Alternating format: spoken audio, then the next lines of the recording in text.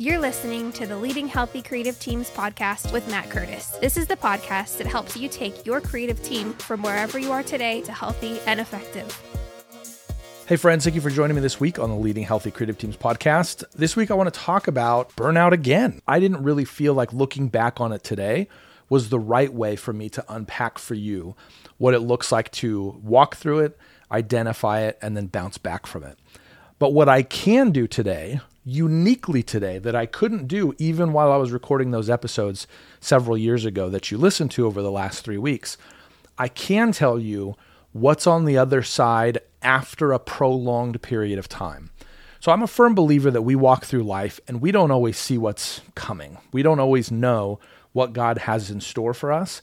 And we don't always know why He is allowing certain things to take place in our lives. That was acutely true for me in the midst of burnout. So the story that you heard was full of question marks for me personally, for my wife, for my family. We didn't fully understand what was going on. All we could do in that moment was lean into the promises that were written for us in God's Word.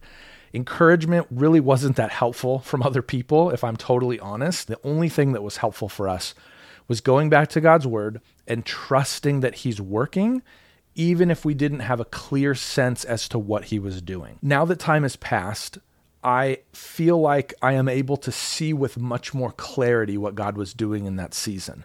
I am a firm believer that you don't always get the clarity to see this over your lifetime.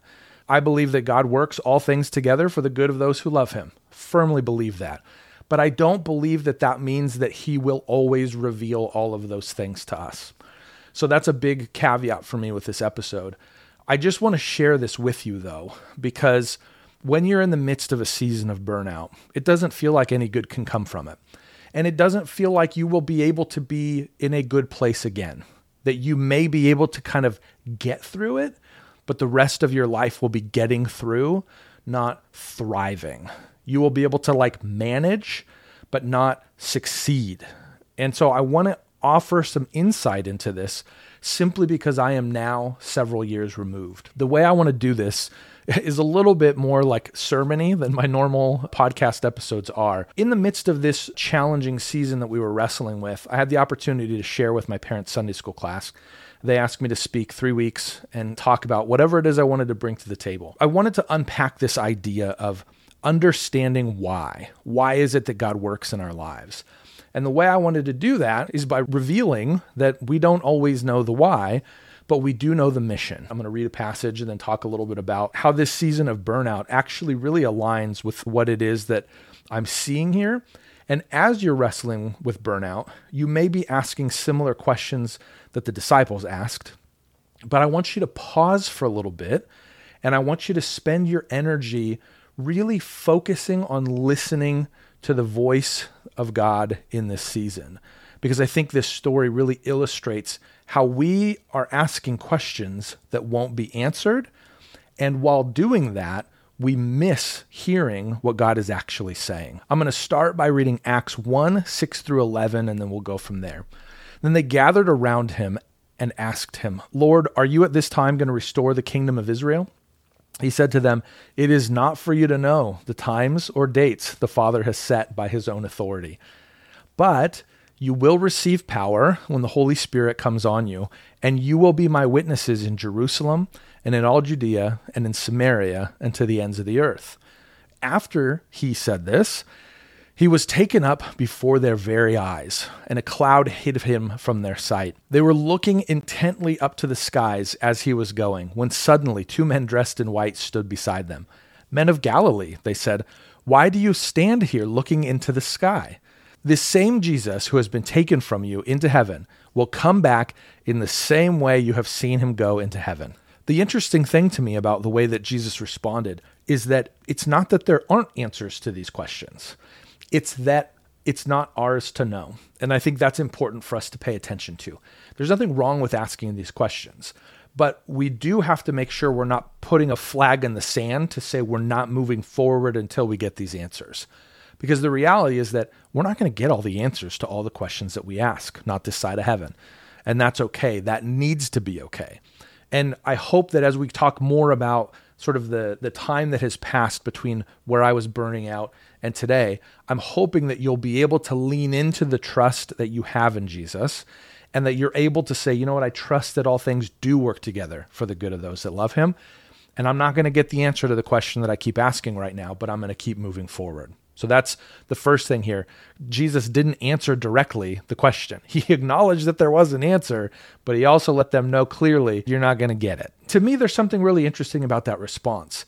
There is a clear statement within these phrases, questions and answers here, where Jesus is saying, you don't need to know everything. And that's really difficult for us. When we're walking through hard seasons, we feel like we are owed justification or an explanation. We need to know why this is happening. But what Jesus is telling us is that you don't need all the answers in order to accomplish the mission. What Jesus does say in response, though, is that you will be equipped to accomplish the mission that you have been given. In verse 8, it says here, but you will receive power when the Holy Spirit comes on you.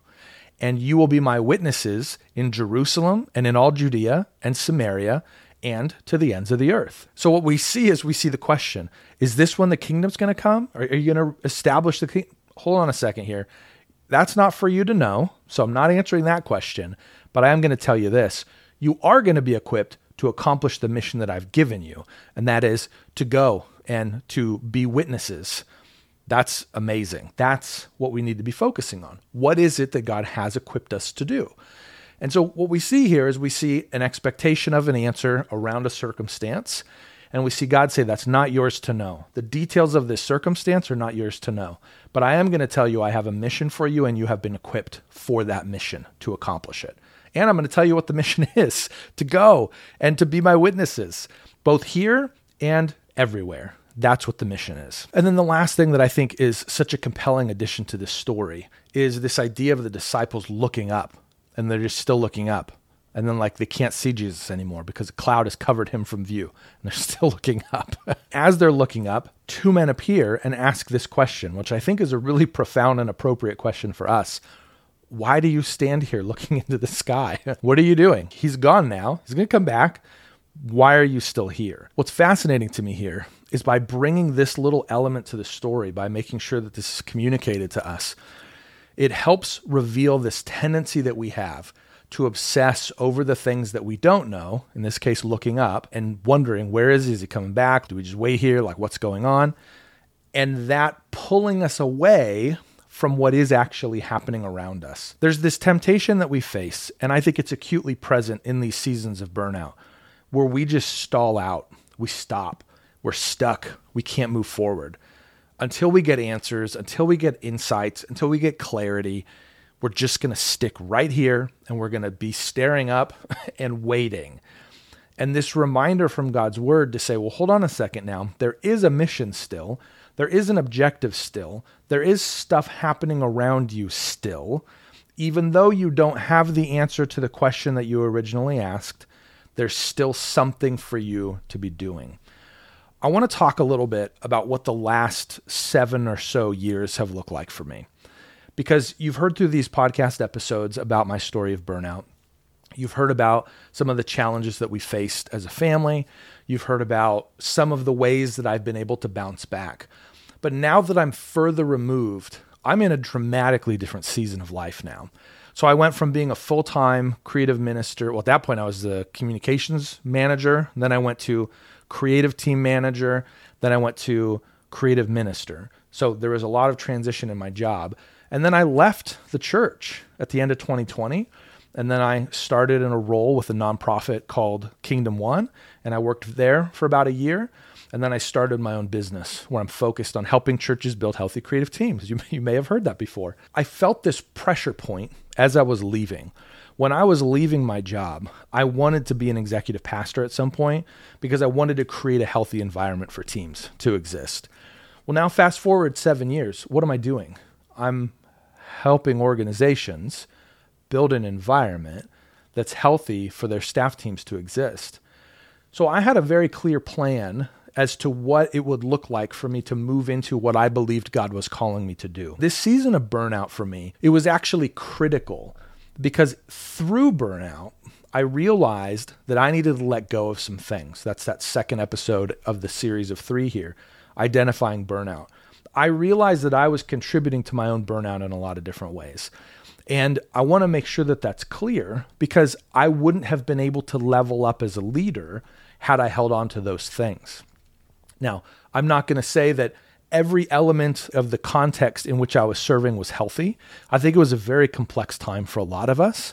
I think leadership was doing its best. Leadership was trying to navigate the complexity of this new model of ministry. We were stepping into multi-site earlier than many. There were other multi-site churches, but it was still a relatively new thing. And even those who were further ahead of us, they were still figuring things out.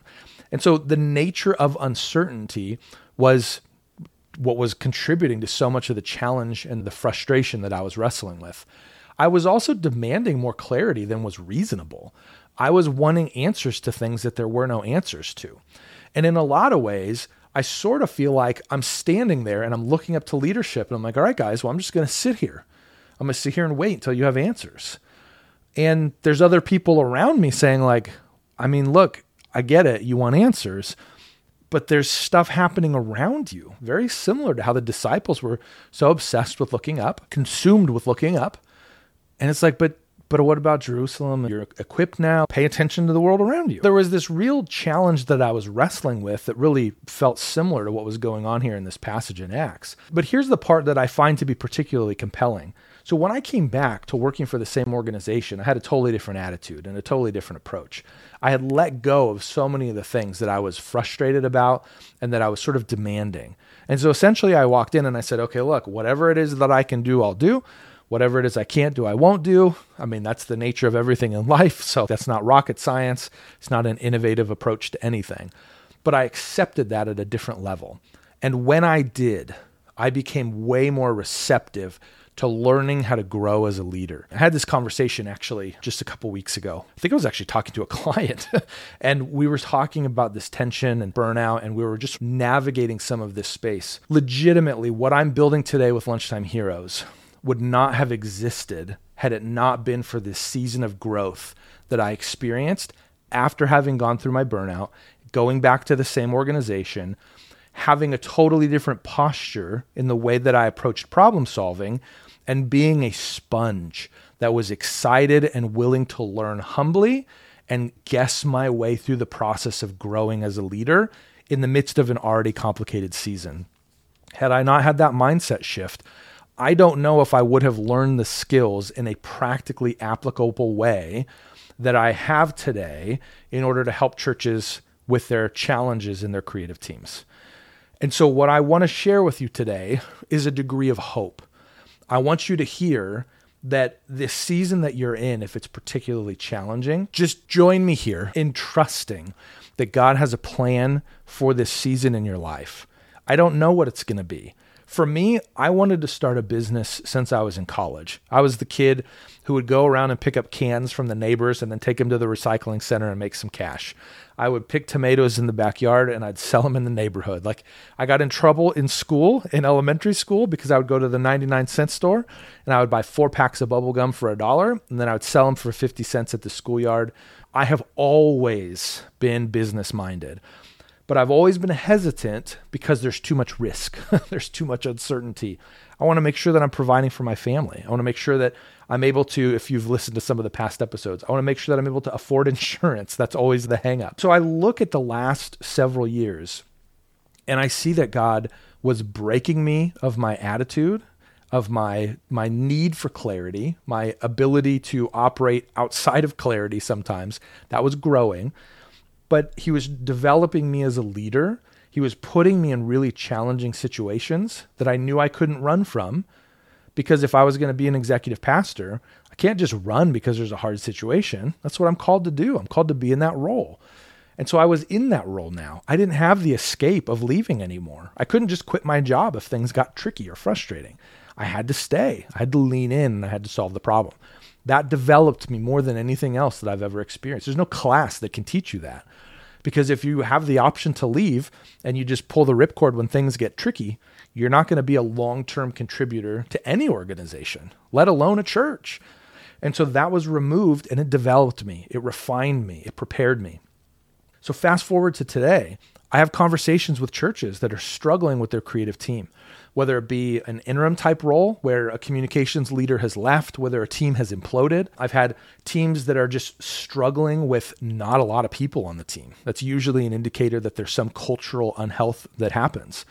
They're bringing me in and I'm having these conversations with the different leaders of the different churches. And you know what's wild? Every time I have a conversation, I say, these are some of the things that I've experienced.